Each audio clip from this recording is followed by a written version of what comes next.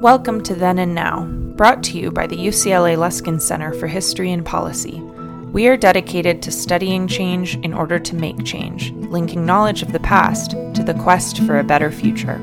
Every week, we interview thought leaders, historians, researchers, and policymakers about what happened then and what that means for us now.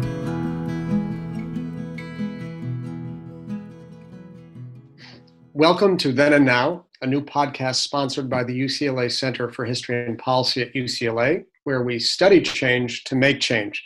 I'm David Myers. I teach in the UCLA Department of History and also direct the Luskin Center for History and Policy. And I'm pleased to welcome you to this episode of Then and Now. Our goal is to bring the past into conversation with the present, and our podcast reflects this aim by tracing the link between then and now. We're very pleased today to have as our guest Alex Villanueva, who in November 2018 defeated incumbent Jim McDonnell in a stunning upset to become the 33rd sheriff of the County of Los Angeles. As such, Sheriff Villanueva, who rose up through the ranks of the Sheriff's Department over a 30-year career, presides over one of the largest law enforcement agencies in the country, with some 18,000 personnel and a budget more than $3.5 billion. $3.5 billion. It's a huge and challenging job. And indeed, Sheriff Villanueva's first 18 months in office have been eventful, controversial, and marked by tensions with the County Board of Supervisors, which has been critical of a number of the sheriff's personnel decisions, as well as budgetary matters within the department. And these tensions reached a peak at the end of March when the Board of Supervisors decided to remove Sheriff Villanueva as head of the county's Emergency Operations Center. These tensions between the supervisors and the sheriff seem at once structural and personal, a tug of war between two centers of power with large personalities at play. These tensions are also historical. So we learned in the first episode of Then and Now, when former Supervisor Zev Yaroslavsky spoke about the history of relations between the Board of Supervisors and the Sheriff's Office. Someone in the Sheriff's Office heard the podcast and asked if the Sheriff could come on to offer his point of view, and we are really delighted to have you with us, Sheriff Villanueva. Welcome to the show. Oh, thank you, David. I appreciate the opportunity. Great. So as you know, we're devoted to studying the past, and the good news is you are a student of the past. You're a student of history. So I promise we will get to the present, but I'd like to take a step back and gain some historical perspective on where we are today and learn a little bit more about you in the process. So first, I read that you especially appreciate historical figures who prevail against long odds. Can you give us an example of such a figure who has inspired you? Actually, I'm going to go back to the Civil War and a major general by the name of Chamberlain. He was a Medal of Honor winner, one of the very first Congressional Medal of Honor winners. And in the Battle of Little Round Top, he was outnumbered by the Confederate Army, probably 8-1. The only thing he had going in his advantage, he had high ground. And you have to realize that he was a major general by default and through battlefield promotions, but he was an English teacher in New England. So he didn't come up through the traditional West Point Academy and all of that history behind him. He was just an English teacher, but he was a very skilled leader. And he had his, in the Battle of Little Round Top, if I recall, they were resting. They were in high ground on top of a hill, and they were surrounded, and the Confederate Army was marching on them, and they were advancing uphill towards their position. They were outnumbered, and he did what was known at the time as a wheel formation, and using high ground, he led the charge with his bayonet and spears, and they charged downhill towards a force that outnumbered him about 8-1. He was shot through and through during the process, and there was bayonets, it was swords, it was close fighting, and the Confederate Army was so shocked by the attack and the decisiveness of the attack and the formation that they ended up being defeated, even though they were outnumbered. They outnumbered the Union soldiers 8-1. So this very humble English teacher went on to win the Medal of Honor in the process. And is this an historical figure with whom you identify personally in terms of your own career trajectory? In a sense, because I can identify the humble beginnings. And when you're faced in a position where you have to make decisions, you have to make very important decisions. And you have to, at some point, you have to take the fate of the organization on your shoulders and lead the charge. Well, that's where I can relate to his actions on that fateful day. Right. So I want to explore, if we can, another idea that emerged in my reading about you. I should say that you yourself are a most interesting figure. You're a sheriff's deputy who rose up through the ranks to become a lieutenant, but you also earned a master's degree and a doctorate in public administration from the University of La Verne. And I understand that in the course of your studies and reading, you came across and resonated with the work of the renowned Yale psychologist Irving Janis, who is famous for studying and diagnosing groupthink, which is a tendency toward conformism that can paralyze and skew decision-making in an organization. And I'm interested to know what role Janis's work on groupthink had in your own thinking and in your own career path. Well, his work was very fundamental because in illustrating the faults of groupthink and the belief that somehow there's invincibility within a group setting, there's infallibility, and then they also seek to censure dissenting points of view, and by censuring those dissenting points of view, they embrace what it was called the groupthink, but they embrace the idea that they can't be wrong. And if you use that process into the Challenger tragedy, for example, and the decision whether to launch or not, and then the O-rings, and then what the conditions were right for that, and then you could see it was a classical example of groupthink in action and the profound tragedy that resulted from it. In fact, there's a very classical study, and the fact they did a documentary on it. It was very well received, very well done, and it just shows you in groupthink and play and the outcome that derives from that. And it's just something we have to be very well aware of. And when I was a young sergeant on the department, and that was when Sheriff Baca was in office, and a certain division chief at the time by the name of Paul Tanaka took over an important function, personnel, in the sheriff's department. And I could see unfolding what was happening, because all of a sudden people were unwilling to challenge bad or unethical decisions that were coming out of personnel. People were willing to cheat on promotional exams and alter the entire content of exams and to arrange for people who flunk tests to pass. And then I realized at that scale that they were willing to cheat for that, or engage in unethical decision making. That bode very poorly for the organization as a whole. And as it turned out, I was right on the money, because this is 2003, 2004, fast forward 8 years, and you have the Citizens Commission on Jail Violence, and you have all the problems that happen in the jail system, where people were running amok and they were not being held accountable for using excessive force. You had an FBI investigation that they were actively obstructing, which led to all those convictions and the loss of reputation of the sheriff's department in the eyes of the law enforcement community and the community at large. And we failed to ignore the warning signs. So is it your sense that groupthink has really been an endemic part of the culture of both the sheriff's department and maybe county government more generally? And it might explain for some of the tensions that you've encountered in the course of your short tenure as sheriff? I would say at the county side, it's something that's going on right now, and it's troubling. It's very concerning.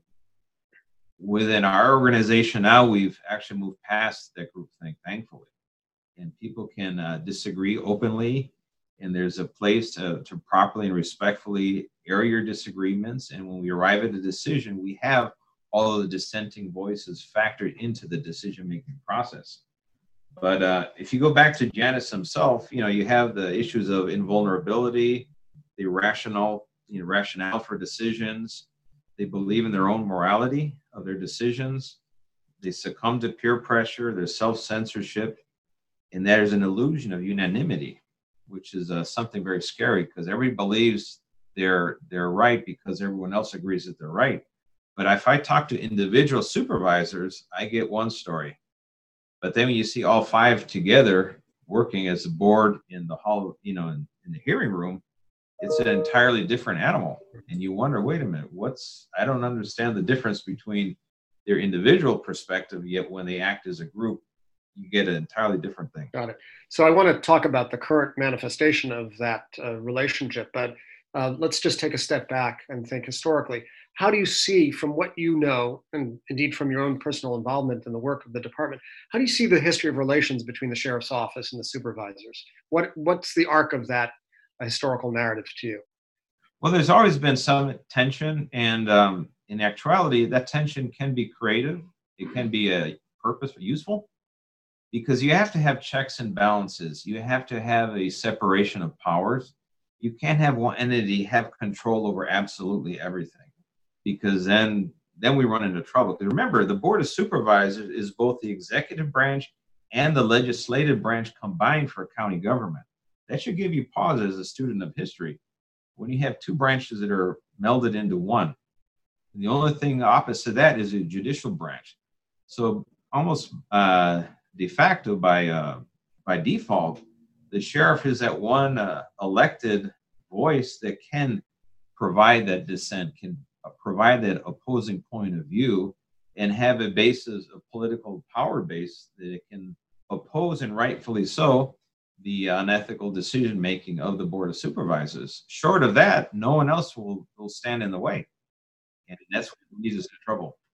I suppose that is one way to see it. I mean, it is a kind of organizational curiosity that the supervisors are both executive and judiciary. But it seems to me there's also something unusual about the status of the sheriff, which is, as you know very well, the office is enshrined in the state constitution, which calls for an elective county sheriff.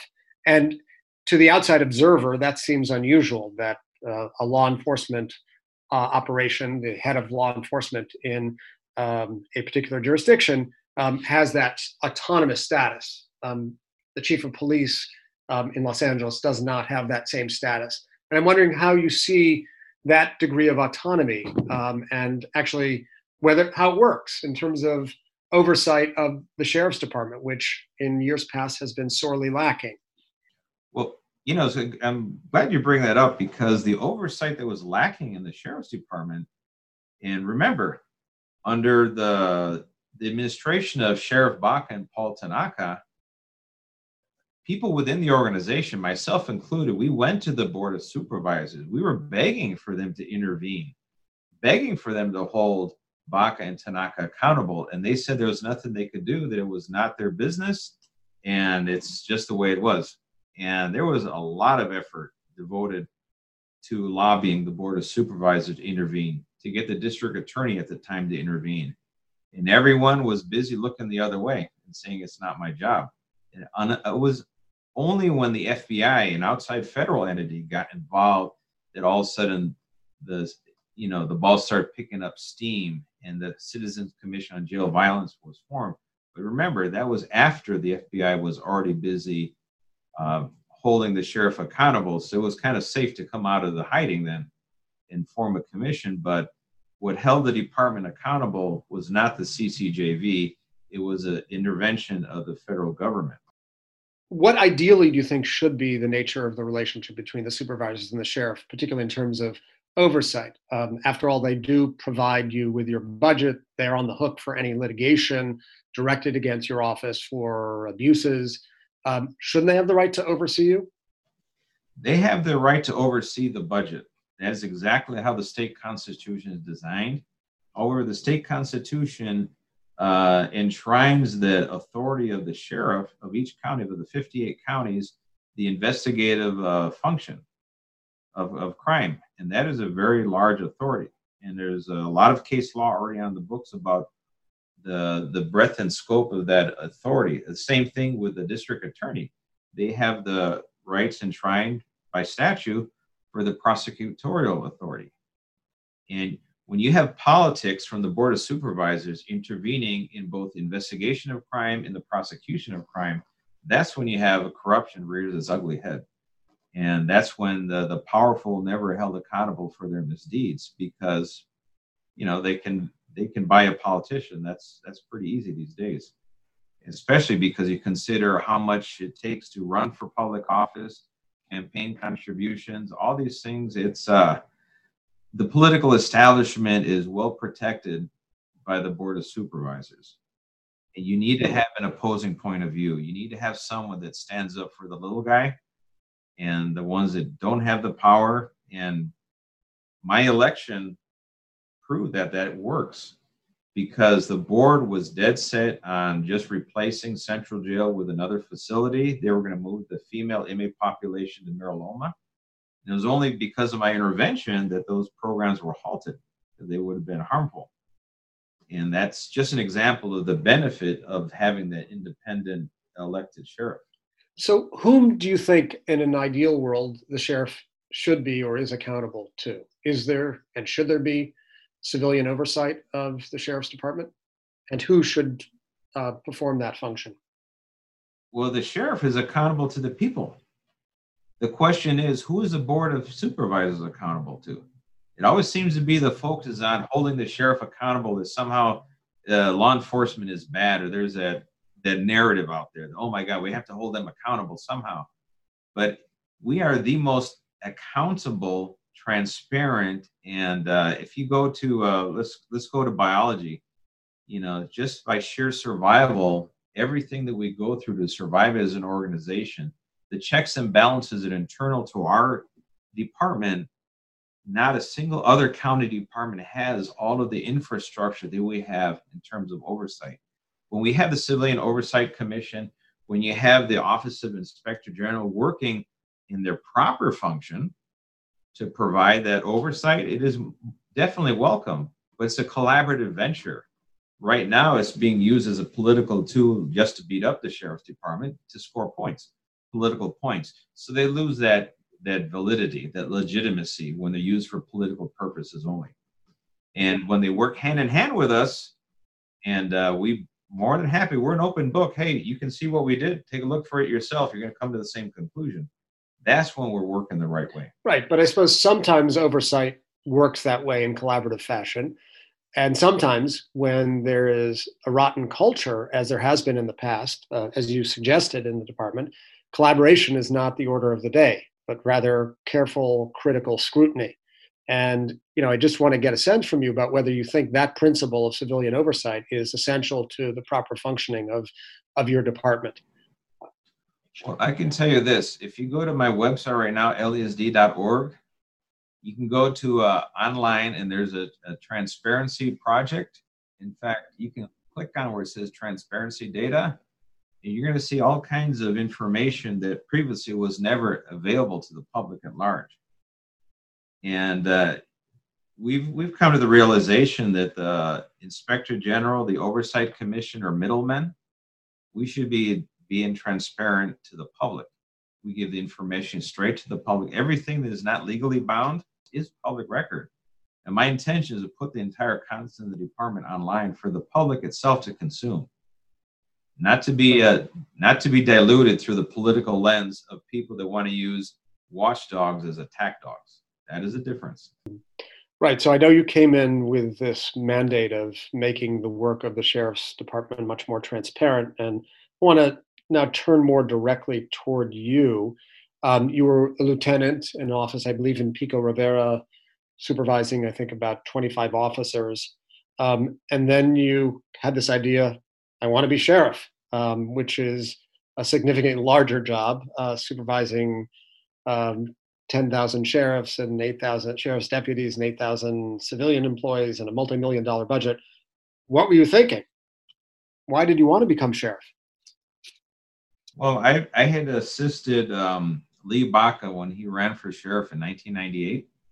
I knew that the Sherman Block administration had lost their way and there needed to be change.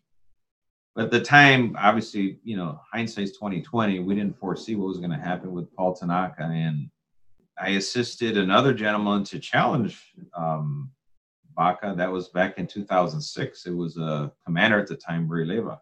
And I also assisted another gentleman named Bob Olmsted back in 2014. So I had 3 different people that I helped to become sheriff. So being a student of law enforcement, a student of leadership my entire life, being a commissioned officer in the National, I have a very keen idea what good leadership is, and the scale is different.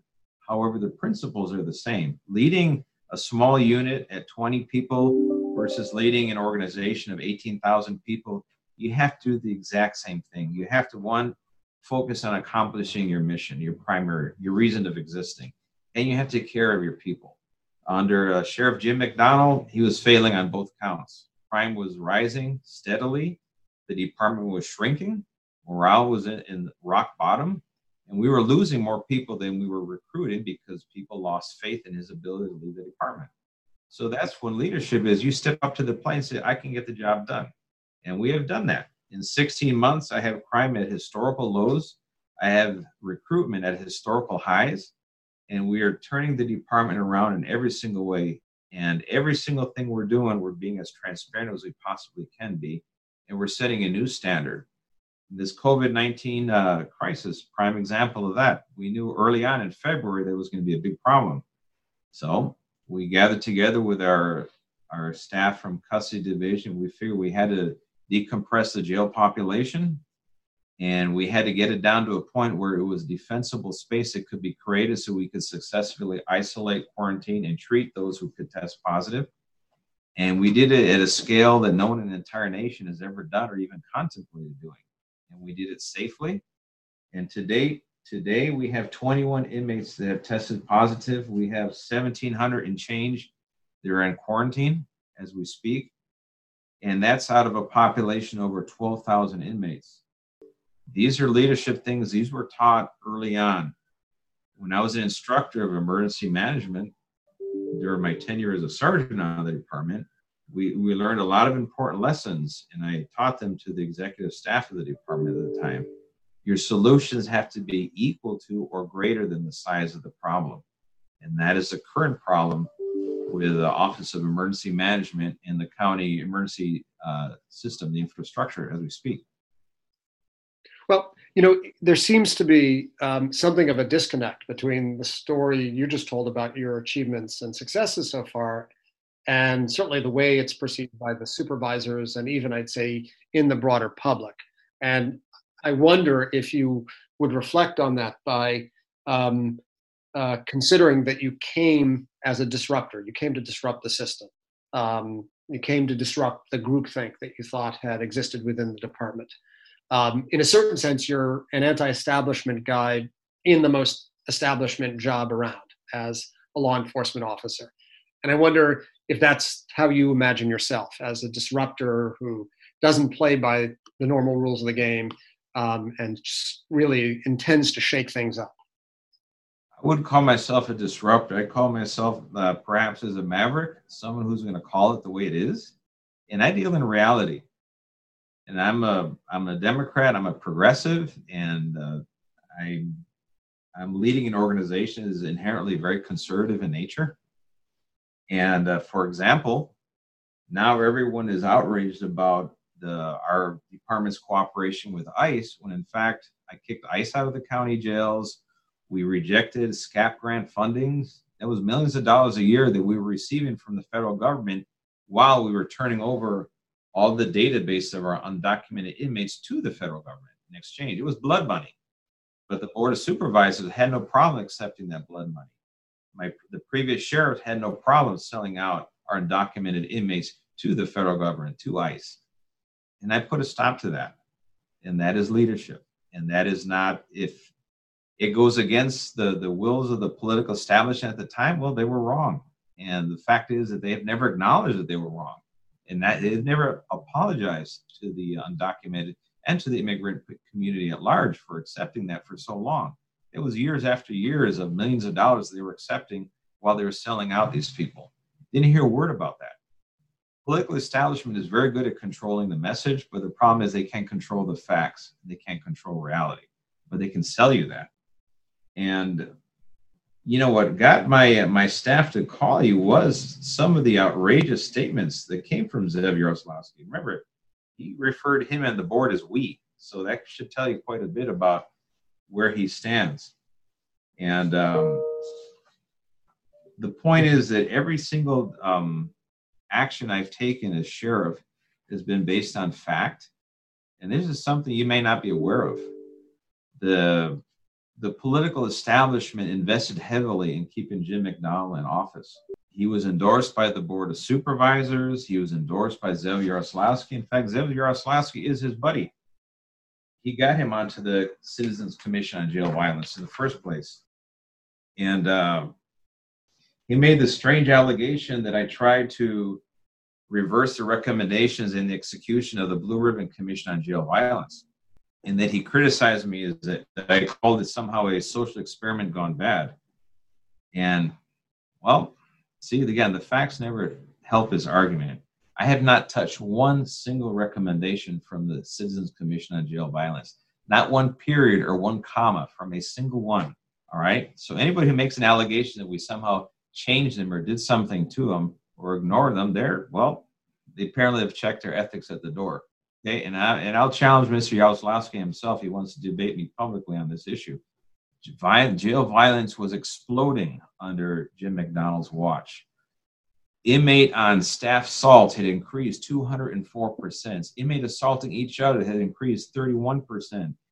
Staff using force against inmates had increased 99%. All three categories of force were double digits off the charts. And you're trying to tell me somehow that was okay or acceptable? We had deputies and custody assistants who were punching bags to inmates, and they had their hands tied because they were afraid to defend themselves for fear of losing their job. That was an absolute failure and an embarrassment. And I'll say this message to former Sheriff Jim McDonnell and to Zev Yaroslavsky. You were dead wrong. The board supervisor was dead wrong.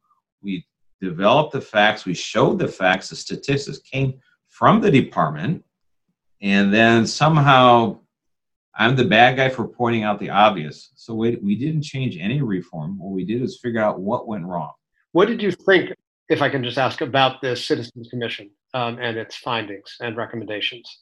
When you take a step back and reflect, what do you think about it? Do you think it had a good reason to come into existence? Do you think the culture required that kind of intervention? And do you think that the protections it proposed have borne out? Most of the recommendations were good recommendations. Most of them. What was very, very damaging was the implementation of them. That's where the wheels fell off the wagon. They never assessed the impact to the workforce when you start firing people, probationary employees, for defending themselves, for being assaulted by an inmate. That sends a very clear message that don't defend yourself. So we pointed out the obvious. We addressed the implementation part. I told the staff, yes, you can defend yourself. However, once you put the handcuffs on, the fight's over. You don't get to play catch up. You don't get to use excessive force. I had to reassert that the line staff were in charge of the facility. If I tell the inmates, you don't have to listen to that deputy, you can go to the sergeant or the lieutenant, all I'm doing is telling the inmate that, hey, the deputy is no longer in charge. That was a very, very dumb idea. And done in the nation's largest jail system, it had tragic results. I mean, if you see the injuries, they were complaining about the injuries of inmates with broken bones here and there, which is very true and very bad. But we couldn't substitute that with the broken bones of our staff. Right. And I guess that's part of the crux of the matter, maybe part of the gap between what you are describing as your achievements and successes and public perceptions. Because for much of the public, it seems like the focus on protecting your personnel, your deputies, dilutes and maybe even inverts the actual problem, which is to say the problem is not that deputies are dealt with too harshly, but the deputies treat suspects and the incarcerated too harshly. And that, in fact, over time, there had been a culture of impunity and abuse in the sheriff's office. Yeah, well, you're familiar with the Hawthorne effect, right? Mm-hmm. In observational bias, people tend to react if they're under observation. They change their behavior. As early as 2011, there was a commanders management task force, 4 commanders who were devoted to bringing down use of force in the jail. And this is way before the Commission on Jail Violence, way before Sheriff Jim McDonnell took office. And I was part of these, I was a new lieutenant in 2011, and I was working in the jail system. And we worked hard to bring those numbers down starting in 2011, not 2014, 2015, no, back in 2011, before the commission even finished their investigation and brought out their series of recommendations. And year after year, we were bringing down violence in large numbers, 50%, 60%. And we got it down to the point where it was a rarity, not a normalcy. So my first year in office, in spite of all the hue and cry of, oh my God, I'm doing reforms, we brought down inmates using violence against staff came down 12%, I believe, no, 15%. Deputies using staff against inmates came down another 10%. Inmates assaulting each other came down 11%. So we had double-digit drops in all three categories. And most important, we identified that jail violence is a three-legged stool. They thought it was just force against inmates, and they totally forgot about the other two components. Now we have our hands around the totality of the situation, and violence is going down, the standard of care is going up, and now a level 3 force is an extremely rare event. So we're on the right path, and that path happened because of the election, because of my willingness to step up to the plate and say, that is wrong, and this is the reasons why it is wrong. Now, the political establishment, and they have the access to all of the media resources that they can paint, oh my God, the sky is falling, but no, actually, we're driven by hard data and facts. What do you think the motivation of those with whom you have had conflicts is? And I guess I would include in that the supervisors themselves, but you've also had its tensions with the Inspector General in your own office. In August 2019, there was a report issued by the Inspector General that you blocked access to information, and then shortly thereafter, the Sheriff's Department launched a criminal investigation against the Inspector General.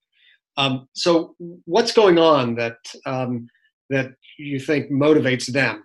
And I guess, you take leadership seriously, and one of the cardinal principles of good leadership is to imagine how things look through the eyes of your foil, your rival, your opponent. And I'm just wondering if you could reflect on what you think they see when they look at you, and why that might be a different picture than the one you portray. Well, I can tell you this: they looking through their lens. I shocked the world in June of 2018 when I got past the primary and I held the incumbent under 50%. But something happened there that the public is unaware of, and you're probably going to be one of the first people to know this. The outgoing administration and the Board of Supervisors, through the Office of Inspector General and former and current members of the Inspector General's office, initiated a data breach of personnel files within the organization. I was a retired lieutenant running for public office. I had no idea that the Inspector General and the constitutional policing advisors of my predecessor were already opening a file on me and going through all of my personnel files, and including the personnel files of anyone who was associated with my campaign or the people identified as volunteers or on my transition team. And this accelerated all the way up to the weekend before I took office on December 3rd. And it was breathtaking in scope. That was a genesis of the criminal investigation that was launched. It was launched way before Mr. Huntsman complained about any access or lack of access to anything of our department. And we were doing our job, doing an inquiry to see exactly what was the size of this problem and what potential laws have been violated in the process. But we were targeted to be defeated during the campaign using illegally obtained database. And once I took office, the Board of Supervisors had no intention of allowing me to perform my functions unfettered from their criticism. They had a very detailed plan to harm me publicly, harm my reputation. Which Board of Supervisors in their right mind would sue a new sheriff 2 months into office? without exhausting every other administrative remedy and get to that point, to work collaboratively, to resolve differences, to understand the facts. I'll fast forward to the debacle today with emergency management, and it came very crystal clear.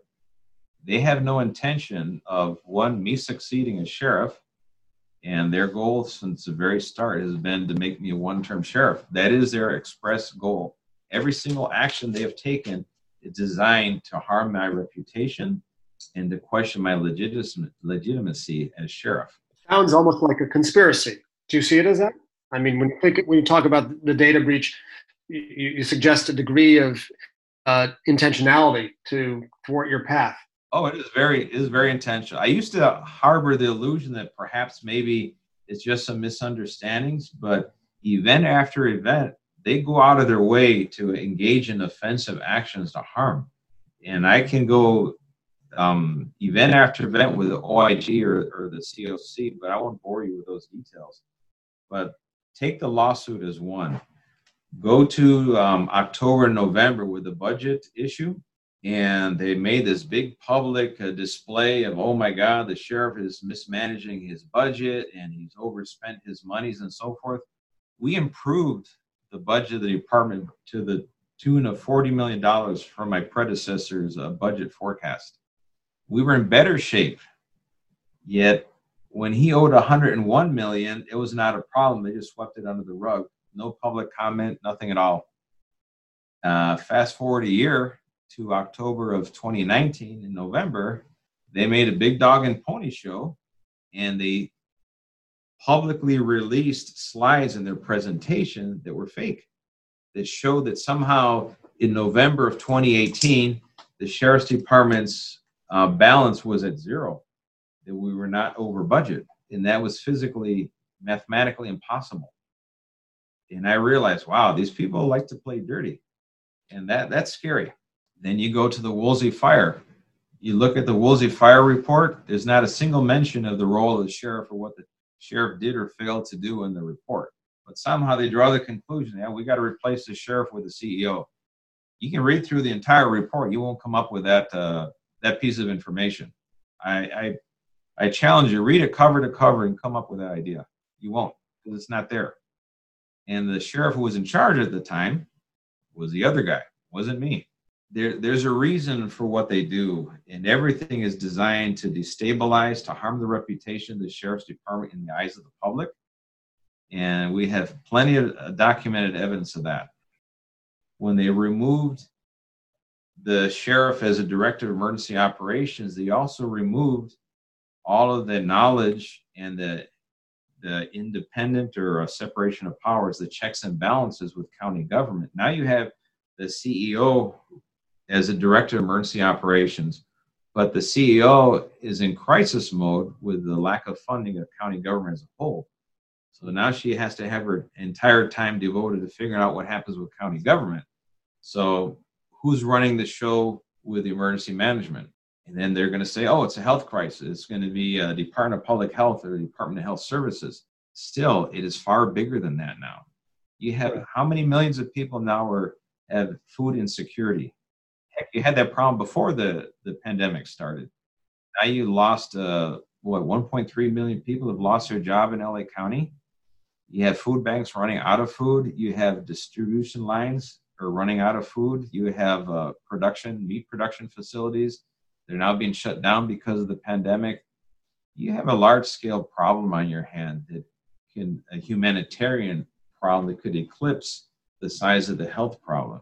But that's when they decided that they didn't have to follow the incident command system, that this is going to be an island, a silo, that it's a health problem, and everybody else is just going to react to what the health folks do. It doesn't work that way. Incident command system encompasses everybody in a unified command in an operational section that has all the leaders of each major section that is a player in the process.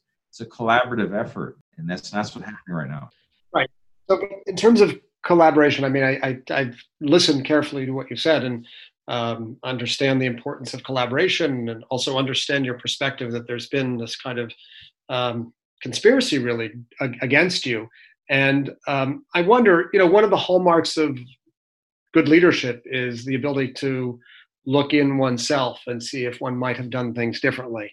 And I wonder, if you've had such moments, and you've been certainly encouraged to do so by all of the attention focused on your decision to attempt to reinstate your associate, former Deputy Carl Mandoyan. And I wonder if, you can reflect on things that you might have done differently. For example, was that a mistake? Certainly the optics of it seemed to send the wrong message at the time you first came into office.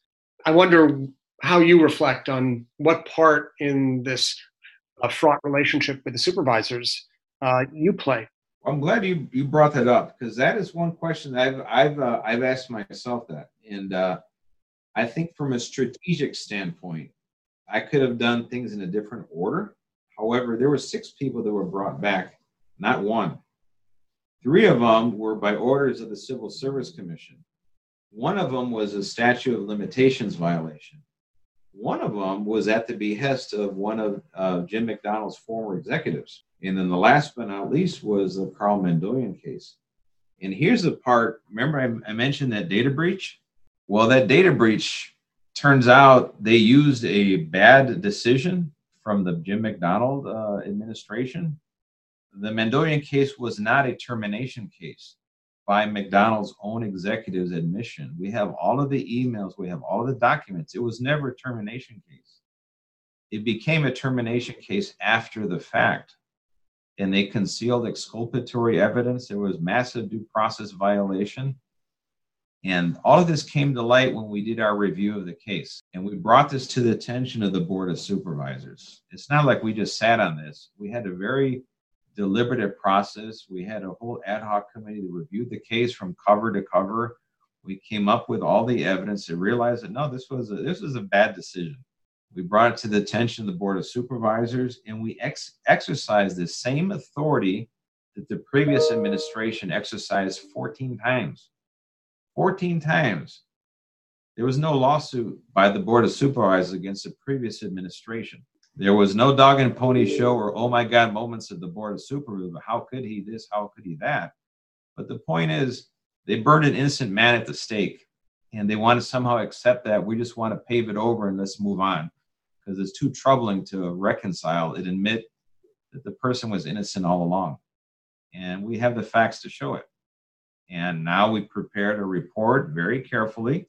The OIG issued their 34-page regurgitation of the McDonald administration case. We went and looked at all of the source documents from the very beginning. We covered all the evidence that they ignored, and we presented it, and it's now accessible to the public on our website, so they can read for it themselves. But you can see that was one of 6 cases. And I kick myself for not recognizing what was lying in wait for me by innocently saying, okay, we're just going to correct the record and do the right thing. Right. Though in the back and forth between the 2 accounts, the impression was formed in the public eye that you were protecting your buddies and indifferent to things like domestic violence. That was actually quite the opposite. In fact, any public official or any member of the Board of Supervisors who would even float the idea that we don't take domestic violence seriously, in of itself, is someone who doesn't take domestic violence seriously, because you're trying to convince the public, I guess, not to report domestic violence to the sheriff's department because they don't take domestic violence seriously. That is a message that was sent out. And that's what the public at large was consuming. The press conference I had yesterday, I referenced our concern about domestic violence. In fact, we have 3 groups that we're concerned about. We're concerned about SCARS reporting child abuse, because we don't have our mandated reporters seeing kids on a daily basis. They're all at home now. We have issues of elderly abuse. Now we don't have family visiting folks in the retirement homes to have eyes on them to see how they're being cared for. And then we have an uptick in domestic violence, 8.3% increase in domestic violence reporting. And we arrest and we enforce domestic violence by the thousands every year. But you can't take a bad case that was never filed. There was no evidence of domestic violence. In fact, it was cooked and altered. You can't use that as an excuse to try to fire someone, then retroactively justify it by claiming, oh, this is all about domestic violence, so don't worry about the details. No, facts matter in everything we do. And it's a disservice to every real victim of domestic violence if we violate due process, because that means people that are guilty also get free. Right.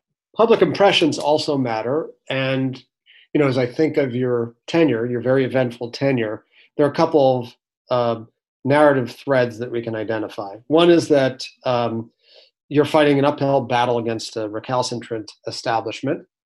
Another is that you pick a fight at every turn and you basically protect your friends in the department.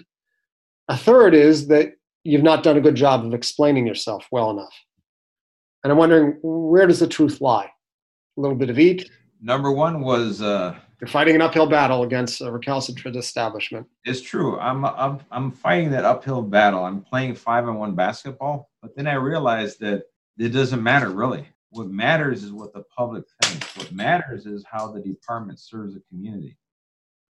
And keeping my eye on the ball, we're right now, as I indicated, we have record low crime rates, record high hiring rates, and we're addressing all the problems of the past. We have a policy now in place for the bans of formation of deputy subgroups as something that all previous sheriffs refused to touch.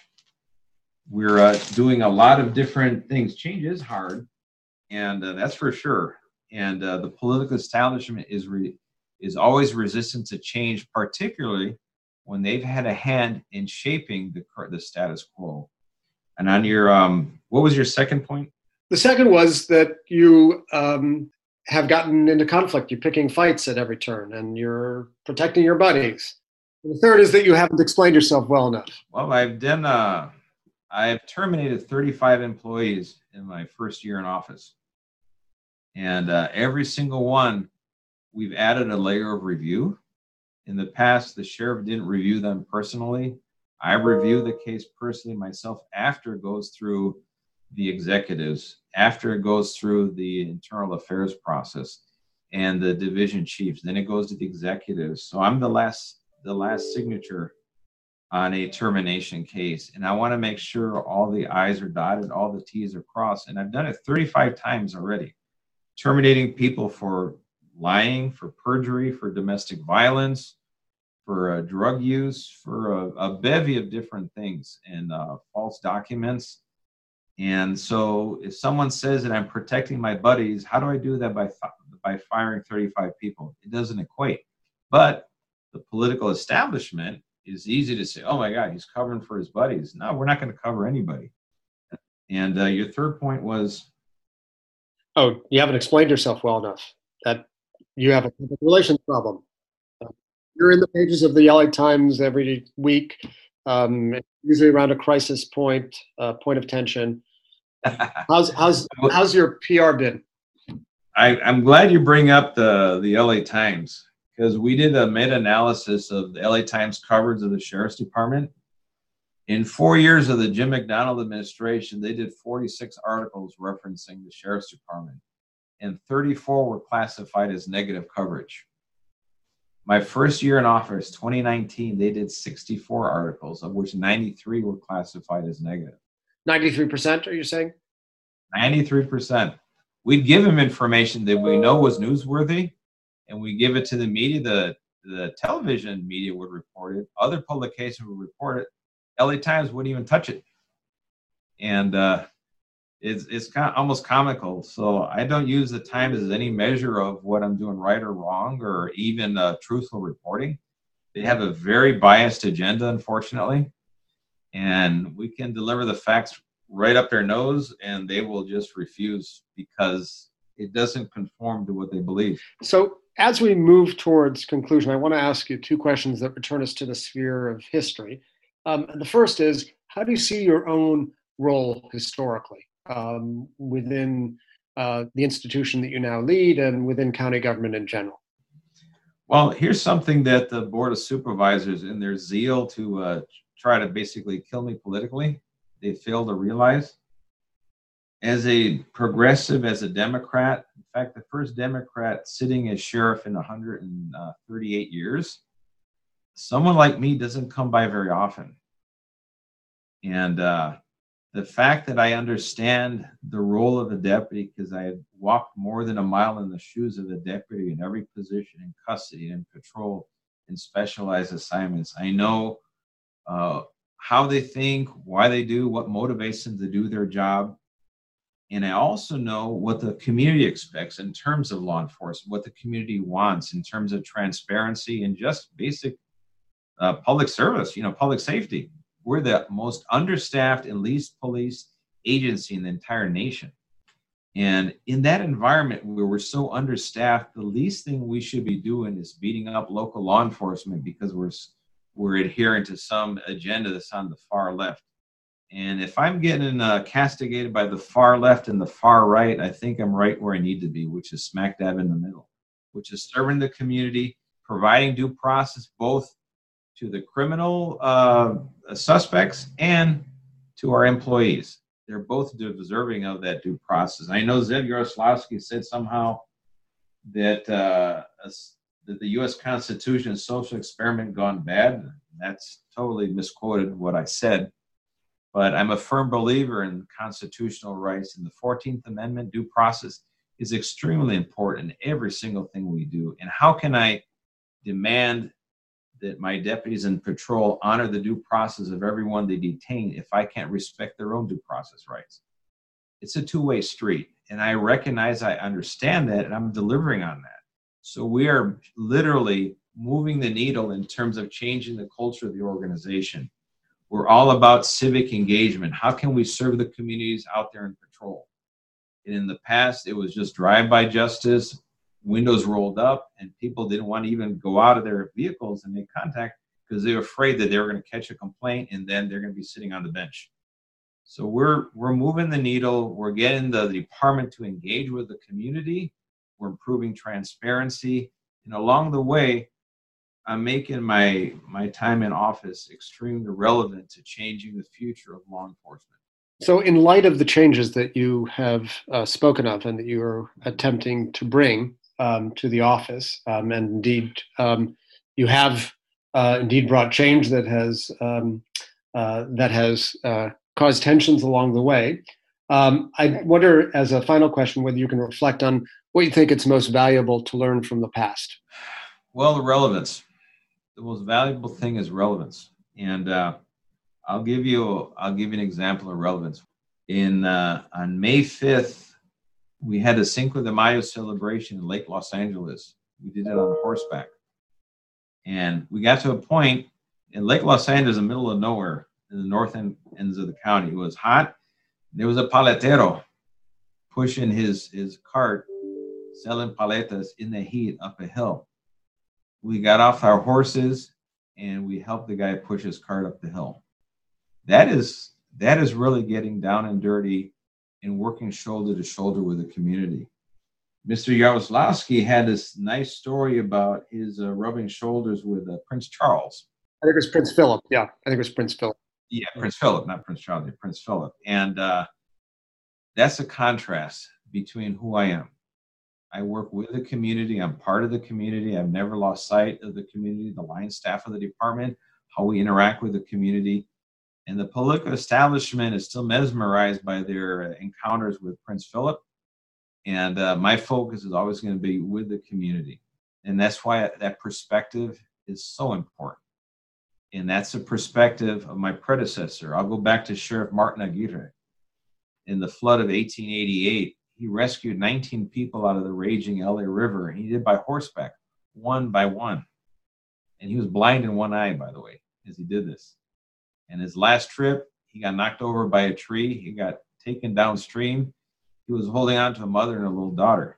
And they managed to pull him out downstream. They pulled the mother out, but they never found the daughter.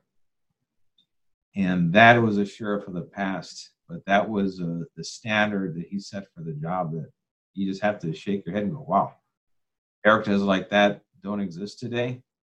But in today's environment, we can find different ways to be courageous. And sometimes it's moral courage is just as important as physical courage. And this job of sheriff, my entire 10 years, has been about moral courage.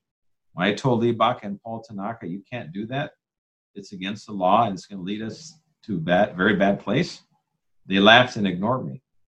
They're both convicted felons right now, serving time in federal prison. When I tell the board of supervisors, stand down and do your job ethically, I mean it.